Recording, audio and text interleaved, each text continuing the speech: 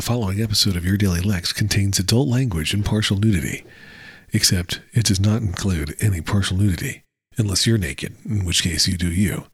But I'm here to include some adult language today. Here we go. Your Daily Lex. I don't freakly do anything. This is the moment where you can just start that line over again. But no, we're going to leave it. We're going to embrace it. I don't frequently get into politics on this show. No point. But I had drawn a line in the sand with Twitter when it became clearer and clearer that Elon Musk was going to be forced to buy it after he talked a big game and then realized he didn't actually want it. And he had already committed and he had waived the inspection like a stupid home buyer. But my line was, I would stay on Twitter until and unless Elon allowed Donald Trump back on. Say what you will about Donald Trump. He's a bad man. And, he incited an insurrection against the United States. And it wasn't even necessarily the worst thing he's ever done. So anyway, this past Saturday night, Elon said, yep, I'm going to unlock Donnie's account, let him back on. That was my line. Now, interestingly, I'm in a weird gray zone, because he's invited Trump back, unlocked his account again, but Donald hasn't accepted the invitation yet. I think it's inevitable that Donald will. He wants to be elected again. He will not be. And he's not reaching anybody with Truth Social. Certainly the only people he is reaching on Truth Social are already his supporters. He wants to reach a lot more people and win some folks over, whatever. At some point, Donald will be back. But it doesn't even matter if Donald's back. What matters is that he extended the invitation, which I'm opposed to his having done. So, that was my line. So, on this past Saturday night, when I saw the news story that Elon had indeed said, yep, Donald, you're welcome back, I tweeted about it. And it was a profane tweet.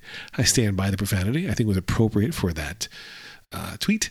And the message that I tweeted was simply this. My final tweet is : fuck at Elon Musk and fuck at real Donald Trump. Still got it. It's a good tweet. It was a great tweet to go out on, I thought. And I pinned it, meaning I made it be like the top tweet on my profile.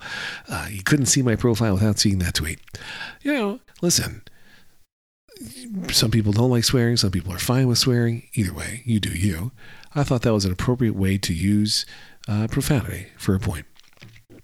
And that was my last tweet, but I cheated. I kept reading Twitter, even though I had even though I had ended tweeting. And there were times when I wanted to tweet. There were times when I wanted to retweet or reply to somebody with a good joke, a line, and I was breaking myself of the habit. I moved the Twitter app off my main screens and put Mastodon apps there. And I've been using Mastodon more and more. But I was still going to Twitter to read, especially because it's where I got a lot of news, and it's frankly because I still have a lot of friends there who haven't yet made the move to Mastodon in earnest. So I was continuing to read it. Then on Wednesday, the day before Thanksgiving, my sister, which is also the day I'm recording this, my sister Marnie texted me saying, so what made you decide to finally delete your Twitter account? And I'm like,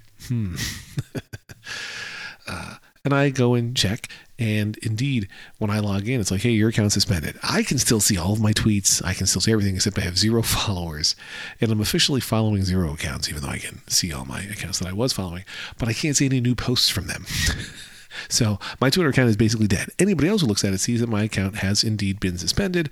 And there's a message that Twitter suspends accounts that violate its rules. The message is literally, Twitter suspends accounts that violate the Twitter rules. And Twitter and rules are capitalized in that phrase.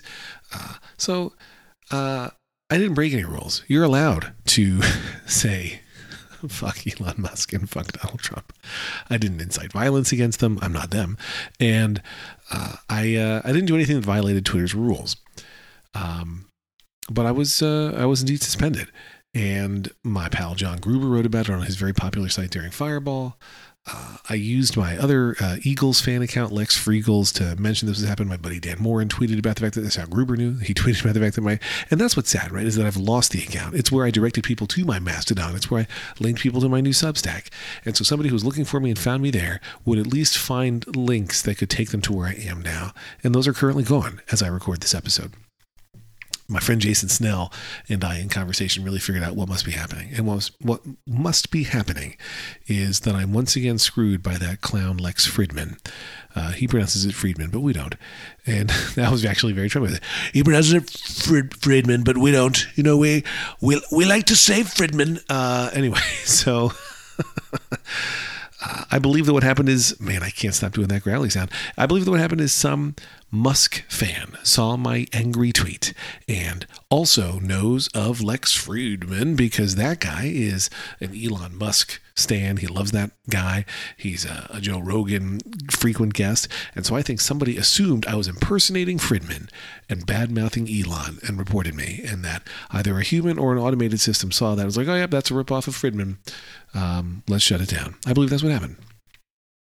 That bums me out because I didn't want to lose my Twitter follows and followers. And I hoped to reclaim my account, to start using it again once Elon was gone or when he reneged on his decision to allow Trump back. And currently I don't have those options. So that's a bummer. And that's kind of where it stands. I am curious if at some point Twitter will recognize that it has made an error. I'm not going to hold my breath. But yeah, it's kind of funny to be banned from Twitter. And the other reason I'm bummed is because I was still reading it, right? I was still using it as my news source, even though I wasn't posting. I was using a third-party app, so I didn't have to see any ads. Elon couldn't make any money from it, so it all felt good. But anyway, that's my story of Twitter. And I hope you're having a great post-Thanksgiving Black Friday. We'll talk soon. Unless they ban me from podcasting too. Lex.